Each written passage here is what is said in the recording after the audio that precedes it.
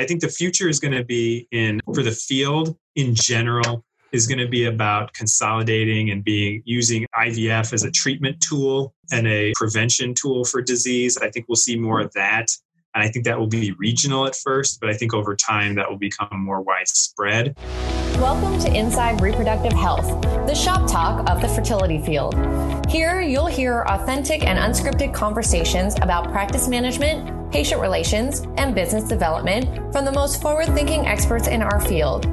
Wall Street and Silicon Valley both want your patients, but there is a plan if you are willing to take action.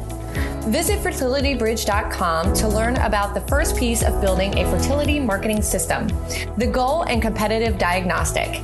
Now, here's the founder of Fertility Bridge and the host of Inside Reproductive Health, Griffin Jones.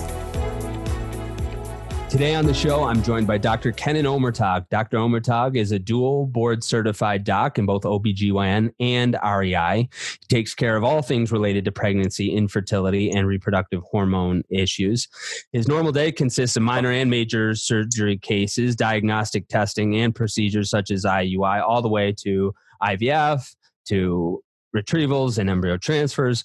His practice focus includes PCOS, unexplained infertility, male infertility, recurrent pregnancy loss, third party, and advances in treatments. If there's something left, we're going to have to uncover it in the show. Dr. Omertag, Kenan, welcome to Inside Reproductive Health. Griffin, thanks. It's an honor to be here. I've really admired what you've done with this platform.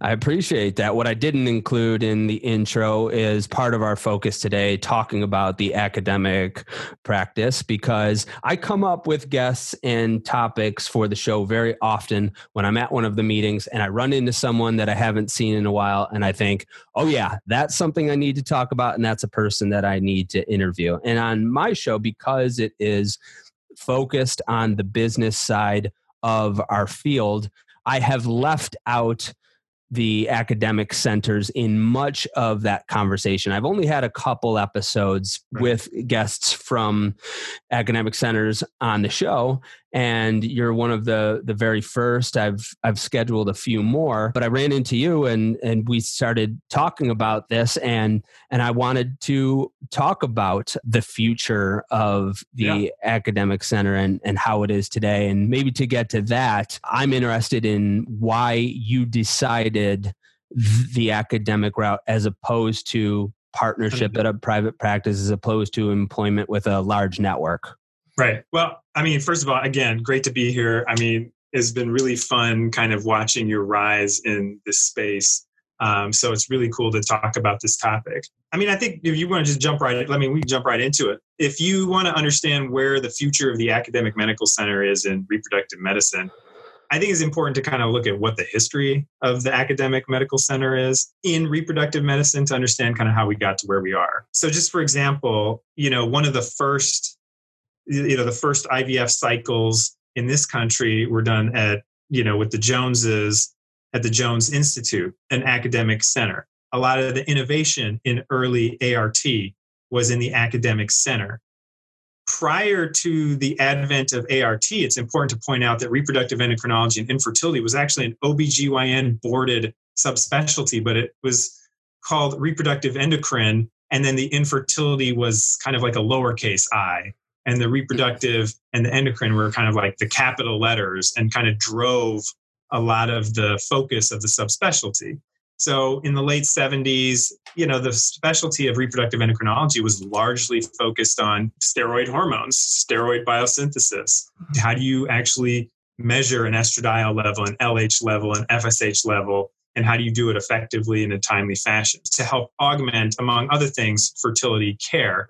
But there was also an emphasis on medical endocrine things. But when IVF became a reality in the early 80s, and a practical reality at that, there became somewhat of a schism. Let's also not forget a lot of reproductive endocrinologists were the early laparoscopic surgeons. So what you have with ART is, we can do this? There's the visionary people who kind of said, okay, I think this is going to be big. We should invest in this, and we should still be REI, but we should maybe focus on the I a little bit more because, quite frankly, no one's going to pay us to take care of patients. I mean, there are medical endocrinologists who take care of patients with diabetes and thyroid issues and all these other things. Our space is probably better suited for this IVF ART thing. So that's where I think the divide starts to happen in the 80s. So and then it kind of goes from there. As the divide is happening, does that mean that you chose one of the forks in the road, or at least not that they're mutually exclusive, but that they do have different focuses, and you wanted more endocrinology in your practice area? How did you make that decision with the diversion? To me, I became interested in fertility care in 1996 when I was a freshman in high school, and I took a class on genetics did a nerdy summer camp, I guess, at Duke. Shout out to the TIP program at Duke University. And at the time they had cloned Dolly. They were talking about gene therapy. And I was like, oh, this science is fascinating. What's the future medical application, or what's the medical application? Because I didn't want to be a basic scientist. I wanted to be a physician. And IVF was like, oh, this is a clinical application of the frontier of science. Let me explore that. So it was actually the in vitro fertilization, the future of reproduction, that is what attracted me to the field. So in essence, it's kind of the IVF component. The surgery component, the endocrine component didn't really mature until I went into residency and I understood more about the field. And so now we're at a place, however, where I see that differentiation in practice areas, but I also see maybe, is there a reconvergence as well? Because to me, it seems that some academic centers are also really powerhouse IVF centers. So is that still just further stratification of the differences that we have, or is there a reconvergence because of its practicality and also probably because of its financial impact? I think it's a combination of both. So honestly, the ability to move egg retrievals outside of an operating room into like an ambulatory setting is what moved IVF out of the academics. Like, you didn't need to be in this kind of like hospital setting. You just needed to be in an ambulatory center. And then this is the late 80s, 90s. People are managed care is changing.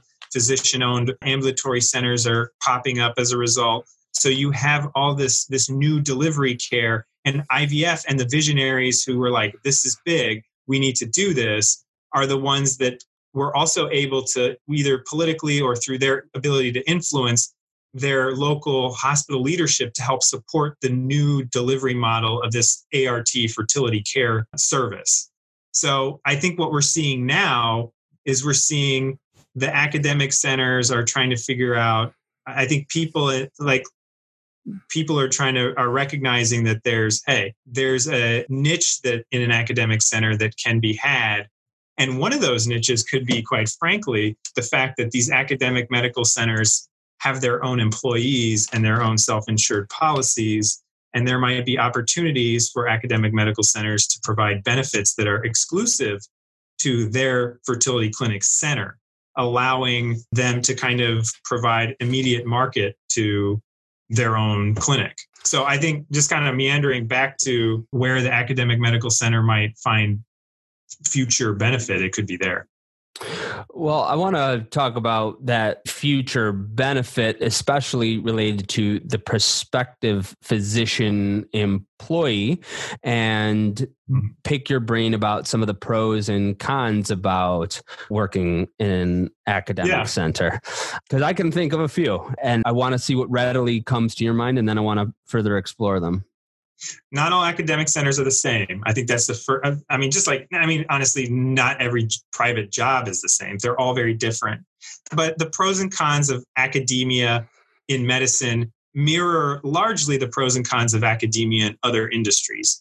In medicine, when you're in academia, the primary goal is to do some sort of academic pursuit, whether that's educating or doing some research. And when I say doing research, that's actually you're getting paid to ask, you're relying on grant funding to pay the majority of your salary. That is an opportunity for academia. And when you're in private practice or when you're in any industry, your source of income is your labor as it relates to clinical care. There's a lot of that in academia. And the nice thing about academia is you can have people who, I just want to focus on clinical care and that's how I want to get paid. But I want to have an opportunity to kind of maybe dabble in these other things. So, and I think that's what attracts me to this kind of model, is really good at seeing patients. I can see a lot of patients. I'm efficient with my time, but I can also make time to do stuff with medical student education, resident education. And then every now and then I can dabble in a research project that I don't have to worry about getting grant funding, but I can incorporate in my routine. So it gives me variety. What I would like to find the answer to, or better said, what I'm interested in to see what plays out in the next 15 years or so, is how millennials and Gen Z shape the nature of, or the routine of what happens in the academic practice. Because I want to share one of the cons that I see is very often the autonomy of the division chief is so limited with what goes on relative to the rest of the health system. And it's so bureaucratic that they get very little special attention. If they do get extra attention, it's often top down. They often can't even make decisions on on starting an Instagram channel, for example, or they want to do a Facebook Live event. Someone needs to sign off on that. Right. So many layers. I see it all the time when I'm talking with division chiefs, and I just don't see millennials and Gen Z employees and physicians taking to that. So are they going to change the bureaucracy of the system? If that is the case, it's going to take a long time. Or are they just going to say, you know what, I can get a lot of these benefits working for a larger fertility network, and I don't have to deal with as much bureaucracy? And are the academic centers going to lose out because of that? I think there's a threat that they will, that they could lose out on talent. So that's something that is something that I'm very sensitive about. The question is, though, what is the mission of the academic department? What is the mission top down? And where does the reproductive endocrinology and infertility division fit in that mission? And that is always subject to change, kind of on whims. Sometimes it feels like. But it also, if you're just looking for hey, I want this job, I want to just see some patients, a bunch of patients, I want to be around some collegial people for a couple of years, I'm going to build my brand on Instagram by myself, where I'll have more flexibility to talk freely without having to get any approval. You can do that in academia. If you want to manage, so I had this experience managing our WashU Instagram, Facebook page, etc. There's a lot of layers, but I was also doing it at a time when they didn't really know how to do it. So they were kind of learning with us. I think the institution will flex with time, but obviously it's not as nimble. A large organization is never going to be as nimble as a small outfit, regardless of how devoted they are and what kind of lip service you get. I also think though, with time, because IVF units they make a lot of money for their hospitals. And I think with time, as hospital leadership and academic medical center leadership evolve, I think more and more of those new leaders will have personal and at least know people who struggled with infertility and needed IVF, and will have an intimate window, and they'll be more sensitive to making the unit a priority, or at least advocating for it more tomorrow than they did today and yesterday. Well, you mentioned that exercising the autonomy as an individual, that I can start my own Instagram handle, for example, and promote my own personal brand. But is that always possible? Even, and it sounds like it's been possible for you. I've spoken with others, and granted, some of the people that I know have been in training, but they have had their own social media channels. I don't want to say anything about where they are or who they are, but they did a great job of promoting awareness and educating, and it just included their program at a very peripheral level. Like maybe they were wearing something that had the insignia of the institution, or it was at this setting, and something came down from their boss's boss that said stop, delete this immediately, and they're not even sure why, but they've got this mandate to cease and desist from superiors that are further up the chain than they've even met before. And that seems really discouraging for entrepreneurial physicians, for talent that want to take ownership, that want to educate, that really want to participate. And in my view, only benefits the program overall. Right.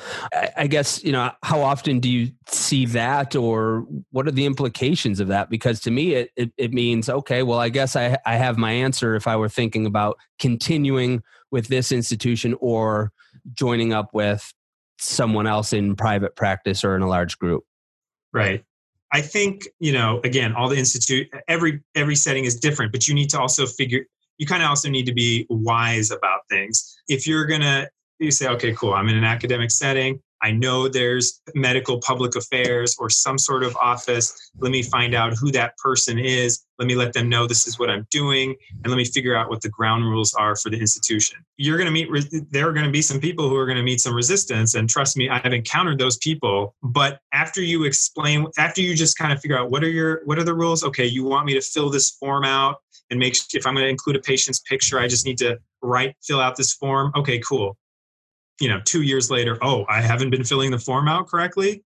Okay, how do you want me to fill it out? Okay, you want me to fill it out this way? Okay, done. So it's incorporating these things. Yeah, it's annoying. And in a private practice, I could just say, hey, is it okay if presumably, you could just say, hey, can I use this on social? Yes. Okay, cool.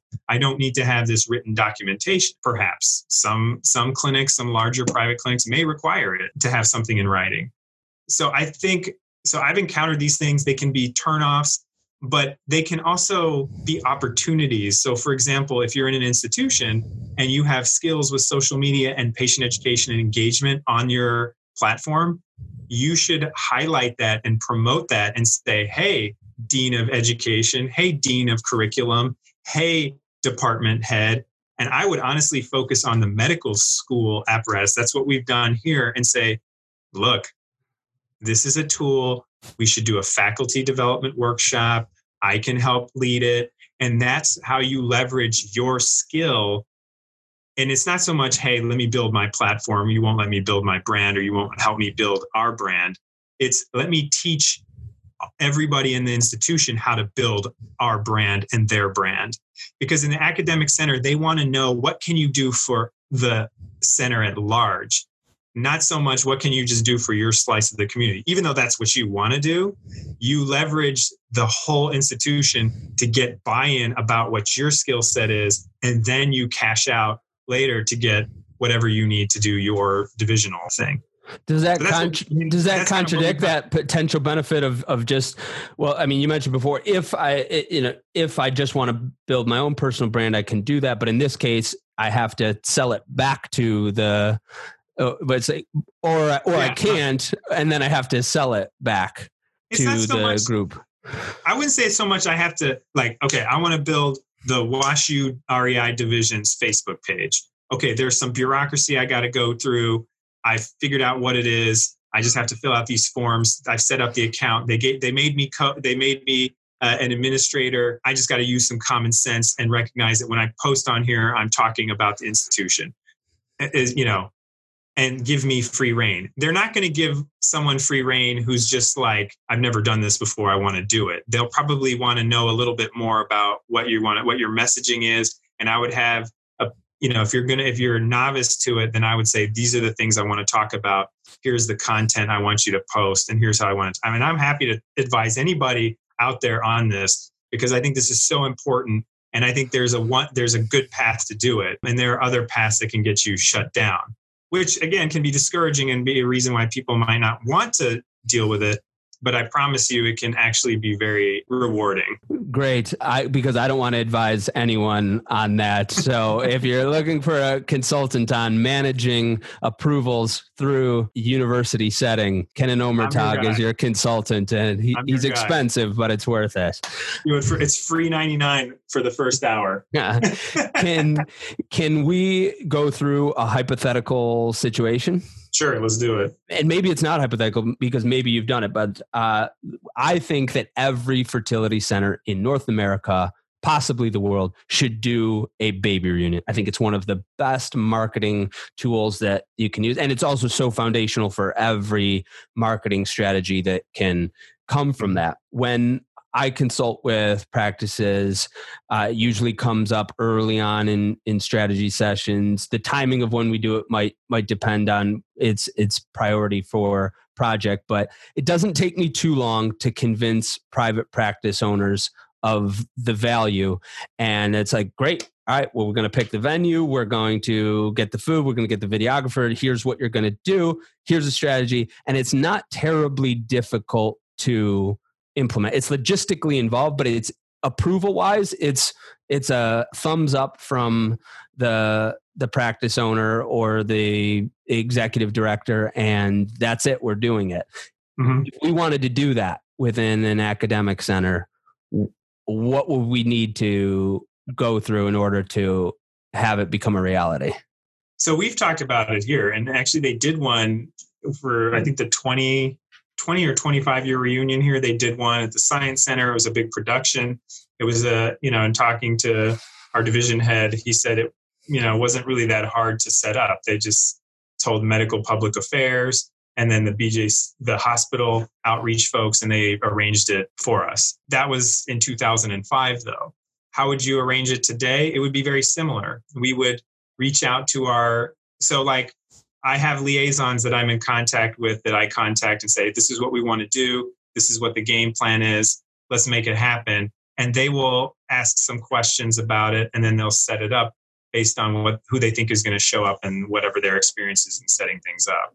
So I agree with you. I think these things they're very sentimental. They're amazing emotionally on a number of levels. And there is a marketing benefit to it as well. Does the dean need to approve it, or does the dean's office need to approve something, or elsewhere in the university? Or they can say, yes, you can have a reunion, but if you want to have a videographer there, you need to have this approved, and if you want to have it at this venue, we need to put out a purchase order to pay for the venue. What else is involved?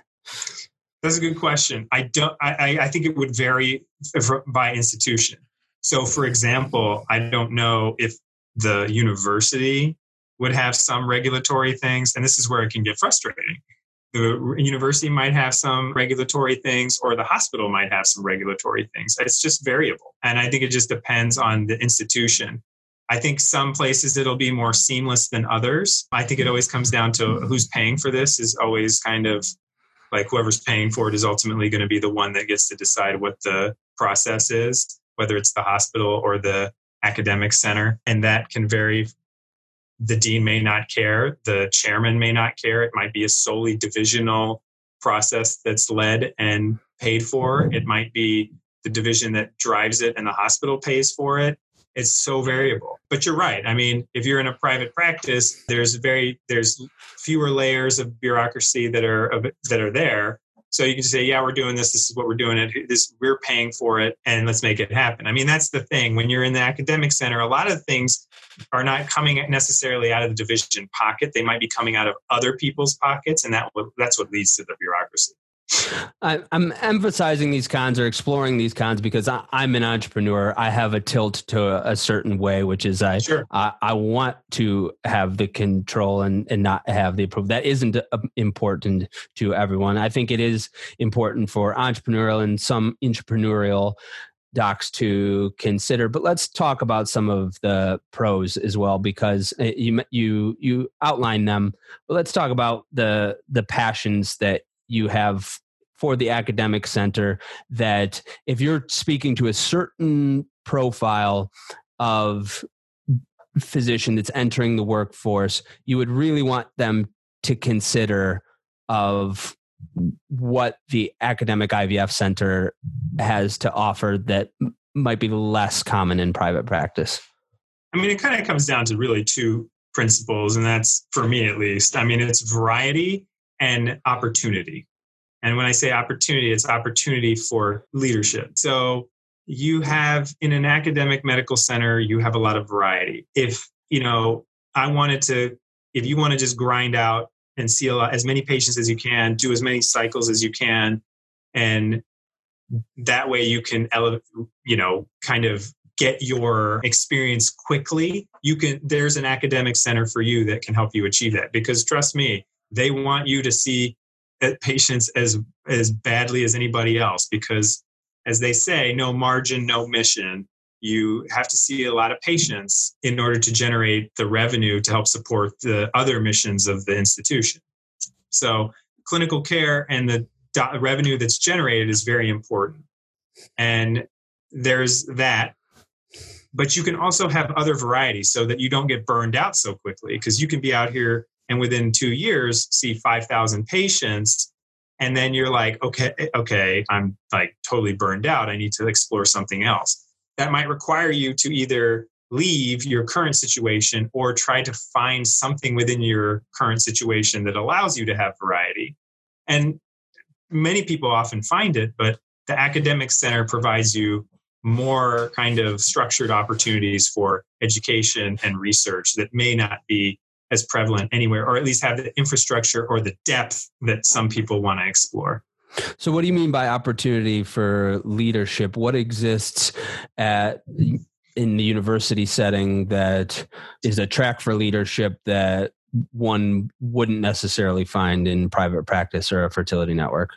Well, if you want, just kind of starting, if you want to start at the top, if you aspire to be a administrator in a big academic center, like a dean, a chairman, take it even all the way up to a provost or chancellor, you got to spend a lot of time bouncing around or staying in one academic institution and gathering a lot of experience over time. That's not to say you couldn't do those things if you were in private practice and came back, but those are, if you want to be I wouldn't say necessarily residency program director, but if you want to be in hospital administration, if you want to be a chief medical officer, if you want to be a vice president of clinical affairs for a OBGYN department, because you really know how to see patients very efficiently, you know how to implement an electronic medical record, you know how to engage patients with social media, you can have bigger impact on the institution at large and the community at large if you are if that is your desire. Now, obviously, if you're like, I'm 7 years out. These things were always on my personal radar, but my first 5-year goal was I'm going to be the best reproductive endocrinology and infertility specialist I can, reevaluate what the next 5 years will be at that point. Here we are. We're at the next 5 years. I'm going to push myself to be the most efficient reproductive endocrinologist and fertility specialist and learn how to incorporate an electronic medical record and social media engagement in my daily routine. And I'm going to try to be the best at that. And I'm also going to advocate for those skill sets within the institution to at least promote the possibility that, hey, this is the future of medicine. I might have a skill set that could be valuable to our division, department, and institution at large. So can you come over here and listen to what I have to say? Do you want your IVF lab to be at capacity? Do you want one or more of your docs to be busier? Do you want to see more patients at your satellite office before you decide to close the doors on it? But private equity firms are buying up and opening large practice groups across the country and near you. Tech companies are reaching your patients first and selling your own patients back to you. And patients are coming in with more information from the internet and from social media than ever before, for good or for bad, and you need a plan. A fertility marketing system is not just buying some Google ads here or doing a couple of Facebook posts here. It's a diagnosis, a prognosis, and a proven treatment plan. Just getting price quotes for a website, for a video, or for SEO, that's like paying for ICSI or donor egg ad hoc without doing testing, without a protocol, and without any consideration of what else might be needed. The first step of building a fertility marketing system is the goal and competitive diagnostic. It's the cornerstone on what your entire strategy is built. You don't have to, but it is best to do that before you hire a new marketing person, before you put out an RFP or look for services, before you get your house in order, because by definition, this is what gets your team in alignment. Fertility Bridge can help you with that. It is better to have a third party do this. We've done it for IVF centers from all over the world, and we only serve businesses who serve the fertility field. It's such an easy way to try us out. It's such a measured way to get your practice leadership aligned, and it's a proven process to begin your marketing system. Without it, practices spend marketing dollars aimlessly, and they stress their teams, and they even lose patients and market share. Amidst these changes that are happening across our field and across society, if you're serious about growing or even maintaining your practice, sign up for the Goal and Competitive Diagnostic. It's at fertilitybridge.com or linked here in the show notes. There is no downside to doing this for your practice, only upside. Now, back to Inside Reproductive Health. I see that leadership track as something that there's definitely a profile of doctor. That's what they're interested in. I don't think that it's that type of track exists in parallel with or exists at the same level at a fertility network, let's say. But one benefit that we haven't talked about is the case I think that had been made for a long time, which is there's less to worry about that is not related to medicine in the academic center, meaning you don't have to worry about payroll. You don't have to worry about choosing the HR company. You don't have to necessarily worry about marketing. Whereas if you're a single physician practice owner or even a partner in a 2 to 4 or 5 doc group, you do have to worry about those things. And that was very often considered a large benefit. I wonder, are we talking about that less because there's a third group now? It's no longer a dichotomy between the academy and private practice, but I break private practice almost into 2 groups entirely, which is the independently owned, let's say 1 to however many docs, and then fertility networks, multiple groups, multiple doctors, multiple labs, multiple states, sometimes multiple countries. And now that might be something that they can offer, the fertility networks can offer, that the academic institutions still offer, but used to have as one of their cardinal selling points. I can go work for this larger group and I don't have to worry about payroll. I don't have to worry about HR. There's a CEO, Chief Human Resources Officer. They've got the C-suite and the processes in place. Is that still, does this new rise of the fertility network disrupt the recruitment appeal of the academic center in any way? I think it does, but also I don't think it really, I think it does just in the sense that you have more job opportunities as a result of the business model. But I agree with you. I don't have to deal with payroll. I don't have to deal with my malpractice. I don't have to deal with all these ancillary things. I think most people are not really interested in doing that in any place. And that had been academia's calling card. You're right. Now that there's this kind of third party or but this has kind of been around for a while now. And a lot of physicians are getting used to, like I came up of an age where, physicians were, to me, it's kind of like, okay, yeah, cool. I'm an employee. The idea that I would just be in this under these shingles by myself and setting up the whole thing was something I saw with my own uncle who struggled with that transition. So to me, it was never, I always viewed my job as being an employee. Now, what I will say though, is the fertility networks may provide new opportunities for leadership over time, not immediately, but there may be new opportunities on the leadership side that had largely been and still are traditionally held by academia. But I think one of the other things the academic centers, talking about a pro, the fertility network will provide you your fringe benefits and all these other things and make it pretty easy for you to just plug and play. But the academic centers, specifically the private academic centers, usually have fringe benefits that are very valuable to a lot of people. And the biggest one is a tuition benefit.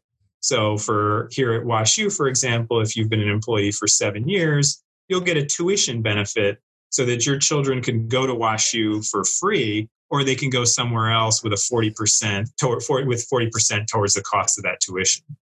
And that's a big deal. But you could argue I could go work in private practice, make more money, and make that up pretty quickly. So it's, again, you can kind of go back and forth on that pro and con. I want to go back to convergence because we're talking about fertility networks as one path, as academics is another. It seems that they may be coming closer and interweaving in ways that we weren't seeing 10 or 15 years ago. You know, we see certain university systems that their division is owned by a private equity firm or partly owned, or they're part of a fertility network. We see private practice groups that have fellowships at very large academic in concert with large university systems. And so I'm not too familiar with this area. Maybe you can help shed some light on it, but is it possible for any REI division to be sold to a private equity firm, or can Fertility Bridge come in with some private equity money and broker a deal with Washington University and say, okay, now we've got 40% of it, and so it is private, but it's also through the university. How does that work, and what's the trend that's happening if there is one? Yeah, I mean, just purely hypothetical, right? Like, I mean, the example you gave, just for the record, purely hypothetical. But yes, I do not have millions of dollars in Wall Street money yet, unless the right private equity firm is listening. To your point earlier, yes, overlords, we are not scheming something. This is purely hypothetical. No, I mean, seriously though, again, it comes down to all politics is local, right? You know, if you talk to, I would encourage anyone who's interested in the relationship between Chapel Hill and UNC's fertility clinic and IntegraMed to talk to Mark Fritz. And he's told his story about how that relationship came about. I think it really just depends on, is the institutional leadership feel like a third party, be it, private equity firm or just a practice management firm or whatever, is better equipped to do the day-to-day operation or satisfy the needs of the division and its clinical services and or its other services for that matter more efficiently than the current infrastructure. And I mean, I think many times the answer is probably, but it's so different from institution to institution that there might be a financial disincentive in the long term. There might be financial incentives up front that may not be good in the long term. So I think these contracts and these relationships have to be dissected individually. My guess is it always comes back to, what's in the best interest of the institution. If the REI division is going to fold, if this doesn't happen, that's a big problem for the department. That's a big problem for the residency program. That's a big problem for the hospital. It's on down the line. So then it becomes an issue. If it's more, we think we can do this better. We think maybe we can make, an extra $250K a year based on this, and profit wise, maybe the administration is like, yeah, let's do it, because whatever the negatives are outweighed by that benefit. So it's just a cost benefit analysis that each institution has to do based on the relationship and the negotiation between the two parties. Maybe this is a question for Dr. Fritz or others in similar situations, but does that change the financial relationship or potential for employment agreements, or what's in employment agreements between the physician and the system? For example, are there partnership opportunities? Yeah. Can you be the partner? Can you be an equity owning partner or a shareholder in that institution? So now that you're, does that happen? I'm sure it does, but I'm curious who gets to be a partner. Maybe not everybody. Maybe certain people do. Maybe only one person, maybe the most senior person who drove the whole project is the one that gets to benefit the most. Maybe a small cadre of people. Maybe everybody does. Maybe Everyone is now, university employees, but the hospital runs the whole operation and is responsible for the entire operation. And the university has nothing but a symbolic thing. And all the physicians keep their university benefits. But the entire project is run and operated by either the hospital, some third party, and they collect all the money, and then they just push it to the university. These relationships can get very complex quickly because of all the different parties involved, especially in large academic medical centers where you're usually dealing with the university system, the hospital system, and then whatever this third party is. Like many places, those systems are aligned. Like take Partners in Boston, the Harvard Medical System. Harvard Medical School has 3 partner hospitals, and together they are all called partners. But, in a lot of systems, those 2 entities are wholly separate and they're largely aligned, but they still have they're different components. Like our IVF lab is owned and operated by the hospital. But if you walk through a different room, the laboratory that does semen analysis and runs all the bloods is owned and operated by the university. We have a few guests. Yeah, it is. We have a few guests this year that might be able to share some insight on their experience, and I'm going to look for a few more because you've raised some more questions that I'm really interested in this convergence and divergence of private equity of private care and now the university and the health system in a way that this wasn't happening 10 years ago, was it? It was happening in 2005. We'd go back even further. There's a good article. Let me tell you this. There's a good article. What we're talking about today, as far as kind of the limitations of, or kind of like, what is it like practicing our infertility care in an academic center, was talked about by Michael Souls in Fertility and Sterility, Richard Reindaler, Richard Paulson, in a 2005 issue dedicated to this question of what is the future of the academic REI practice. At the time, a prominent, I don't really know, as Dr. Souls, I think he was at University of Washington, and I apologize if I'm getting this incorrectly, but he writes in the article, and I would encourage anyone who's interested in this topic to read this article. He wrote an editorial about talking about the challenges he was facing in the university about promoting his clinical mission and all the bureaucratic layers and everything. And then everyone kind of wrote their own editorials kind of in response. So check out that fertility and sterility issue because it shines a light. The same conversation they were having 15 years ago is kind of what is being had today. Okay, so it has been happening for longer than I had considered.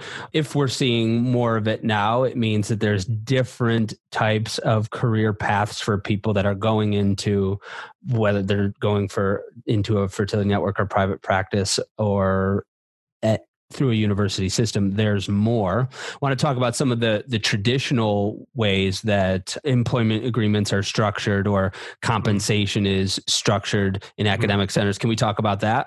Yeah. So let's talk about it. Are most academic systems, are most of them RVU based? Are they all RVU based, relative value unit, for those that might not use that? Yeah, many of them are. So I get, based on my RVUs, now we are salaried employees and I get bonus based on clinical production and academic production. So we have a lot of institutions will do this thing where they'll have academic RVUs where you'll get certain points for publishing, teaching, being on a board for something, being on a committee, etc. And then they'll also give you clinical bonuses based on your production that are RVU based. So your base salary can, if the base salary for someone coming out of fellowship is $250 in the academic center, you could get, depending on the structure of the institution, your clinical bonus, if you're very productive, could get you well into $300 and above, depending on region and all this other stuff. Mm-hmm.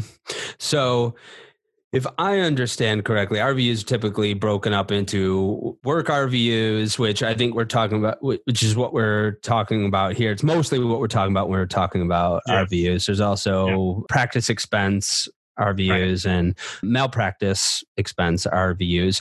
Is academic RVUs and clinical RVUs, is that to say that there's 4 as opposed to 3, and each of those 2 are sort of fill in for work RVUs, or are clinical RVUs work RVUs and academic RVUs something separate? The latter. Clinical and work RVUs are the same, and then academic is, proprietary. Got it. And so how are academic RVUs measured? Is that by course Point load scale. or point scale? And can that be labs, courses? If you're the attending for a certain group of physicians, how does that point scale work? Examples. Let me give you some examples. I'm the first author on a paper. I get 5 points. I'm a co-author. I get 2 points. I gave a lecture about primary amenorrhea. I get 2 points. I run a course for the medical students and coordinate 23 hours of whatever content and have to deal with faculty and their schedules. I get 20 points. Those are some examples. I am a board examiner. I get 10 points. Mm-hmm. And I'm this is random, but you can see there's like some sort of scaling as to, if you just go give a 30-minute lecture, that's less points than if you spend time managing you're the editor-in-chief of a journal. That's 20 points. Oh, you got an R01 grant, 50 points. So there's a scale that then everyone's academic RVUs are tallied. And this is, again, where there's a lot of variety in how this can be done. But people are like, okay, you got this. So based on the profit for the division or the department or the school, however it's laid out, here's the algorithm that, based on this is how much we have per RVU, based on how much total profit. So we'll distribute accordingly. Okay, that makes sense to me. I've seen other systems use what is called, I've seen it called forgiven time or protected time, where let's say a physician has an RVU target, and then the institution say, okay, but this percentage of time is protected. So that means that they only have to generate, if 10% of the time is protected, they only need to generate 90% of their RVU target. Or if it were 25%, then they only have to reach 75%. Is that in lieu of having academic RVUs? No, that would be in addition. So like a common scenario in an academic center is, like, for example, the medical school will pay 15% of my salary. They'll pay for 15% of my time because I spend time educating the medical students. So in order to get the quality that they want, they have to buy my time. So not only are they supporting I'm not getting additional money, but my department just has to pay me less because the rest of what they're supposed to pay me for my base is coming from the medical school, coming from another revenue stream. So, okay. Yeah. So that's how it works. But I still, on top of that, charge academic RVU time. So I say, hey, look, I'm doing this. I'm still doing this. I'm still doing that. And I'm still seeing all these patients too. So you can depending on the structure, you can fight for kind of your time. Like, hey, look, I spend 6 hours a week managing the social media account for the division. Maybe it makes sense to ask the department to pay for 10% of that time because I'm going to also manage the entire department's social media account. If you want to do it right, you got to pay me for that time. Oh, we don't think it's important. We're paying this person. Okay, fine. Well, then, you don't have a category for it in the academic RVU, make one. Or I'm just going to put it as 20 points, which is what I've done. Yeah. So does it typically happen when there isn't a category in the academic RVU? Is that typically when time is bought back? Well, the nice thing is again, I'm only speaking from my experience. You can just fill in what you think your time is, what you think your point you deserve, and they can decide if they think it's worth it. If this is worth giving, like, obviously I'm not going to say, hey, I drew this picture of how IVF works, 4,000 points, like I'll probably say it's 5 points. I made a video, I put it up on the web, took me some time. So it's 5 points. I tried to calculate how much a point is worth, but I wasn't able to get to that. But it was actually worth a couple $100. So I think the scale actually works nicely. Who does calculate the points, and then who calculates, this service is this many RVUs, and then who calculates the compensation for I think the department management does that. So they have, and it's subject to change depending on the profit of the entire department. It's typically how.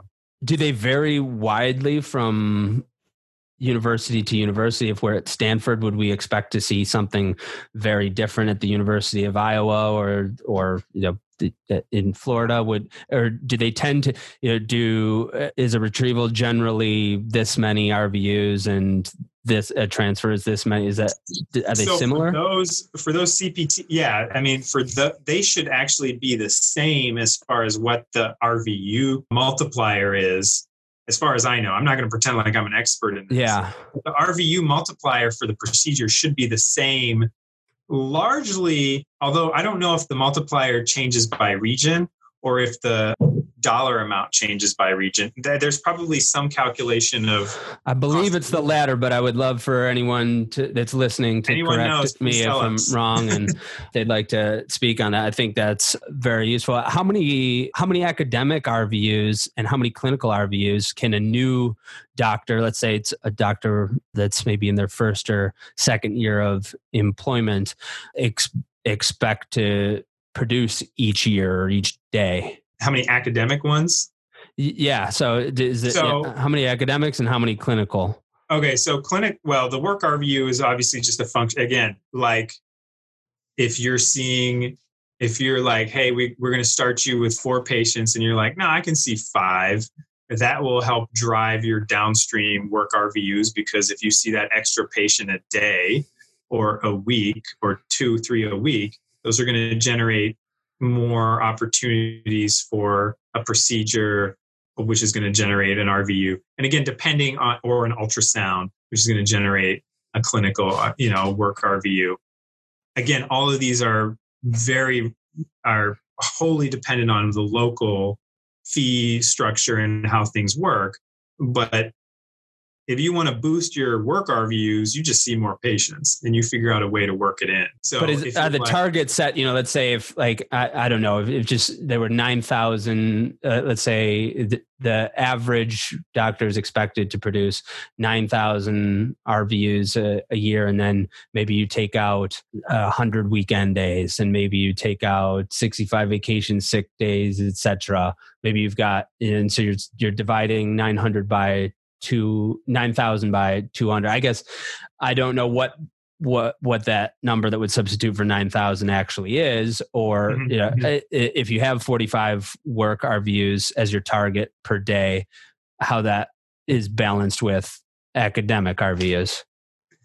Well, I think you got to figure out, okay, what is probably the most what am I going to get if your work RVUs are dictating your salary and or your bonus more so than your academic ones. You're going to focus on how can I how might I maximize my work RVUs.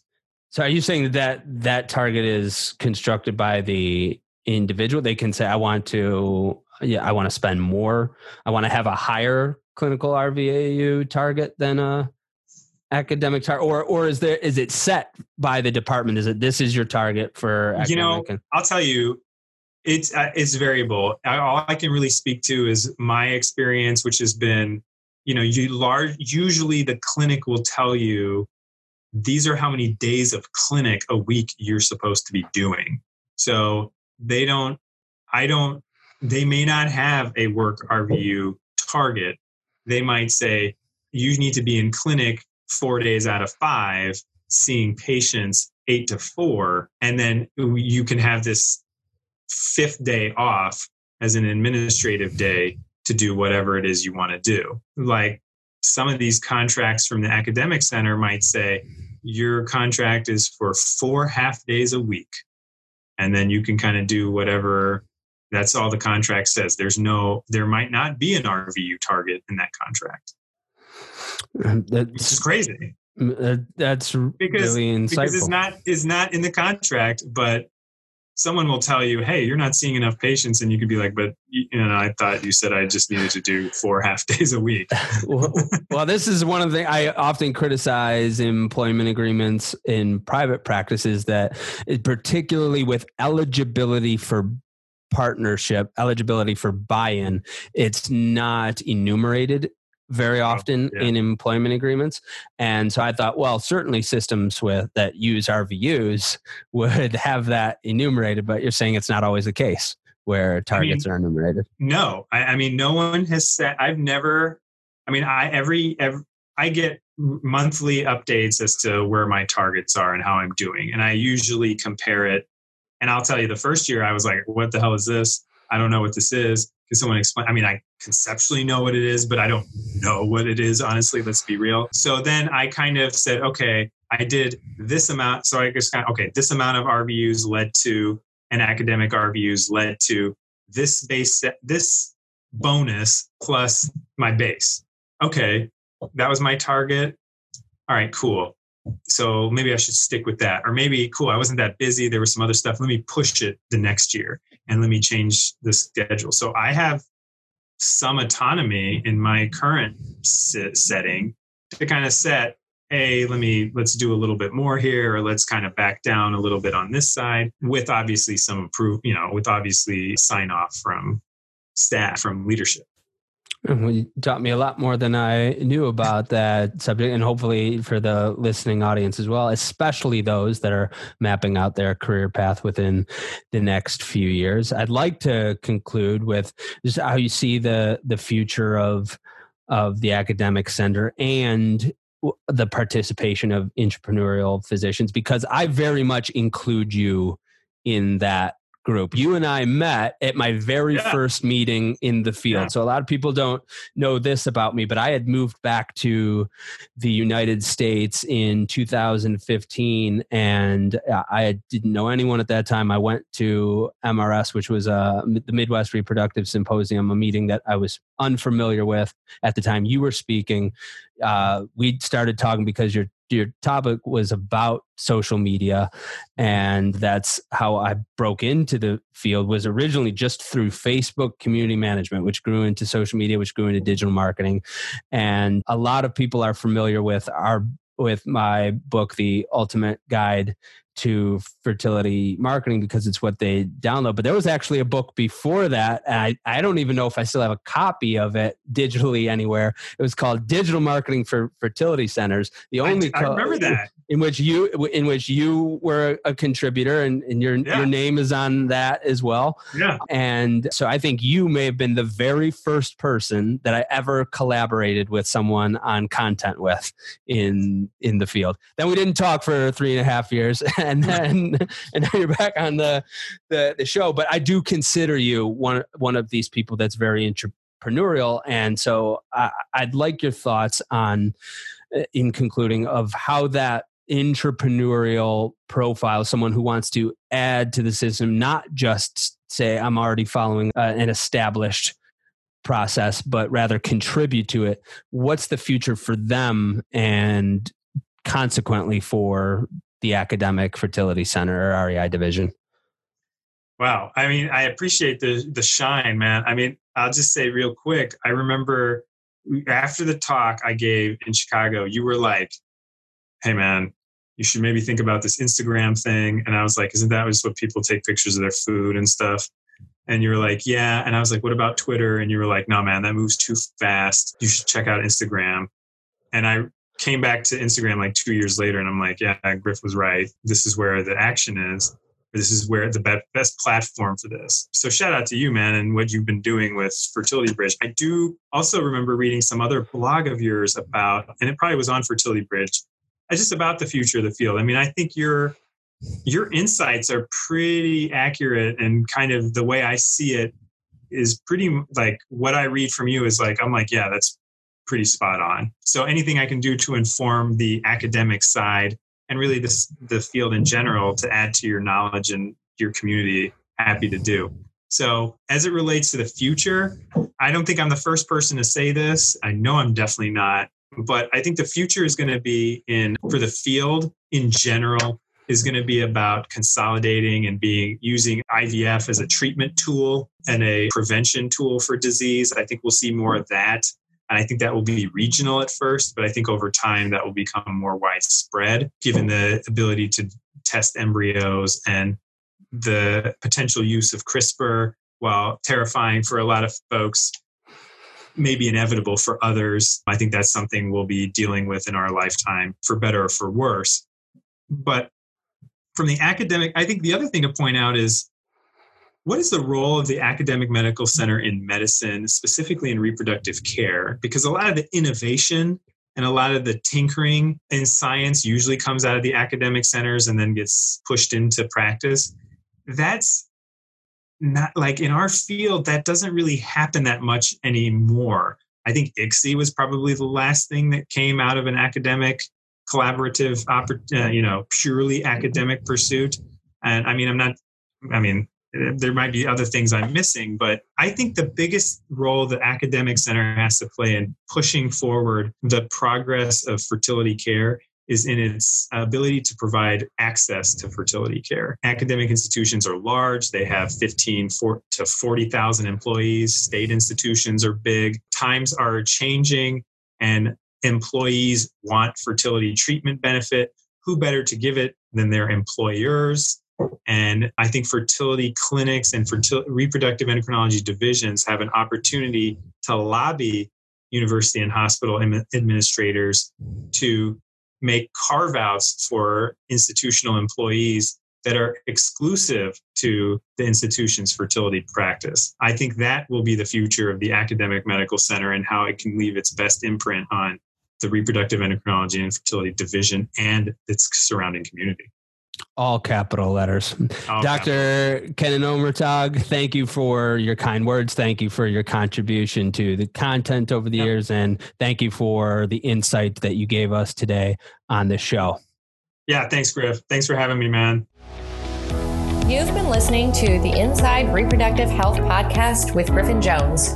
If you're ready to take action to make sure that your practice thrives beyond the revolutionary changes that are happening in our field and in society, visit fertilitybridge.com to begin the first piece of the fertility marketing system, the goal and competitive diagnostic. Thank you for listening to Inside Reproductive Health.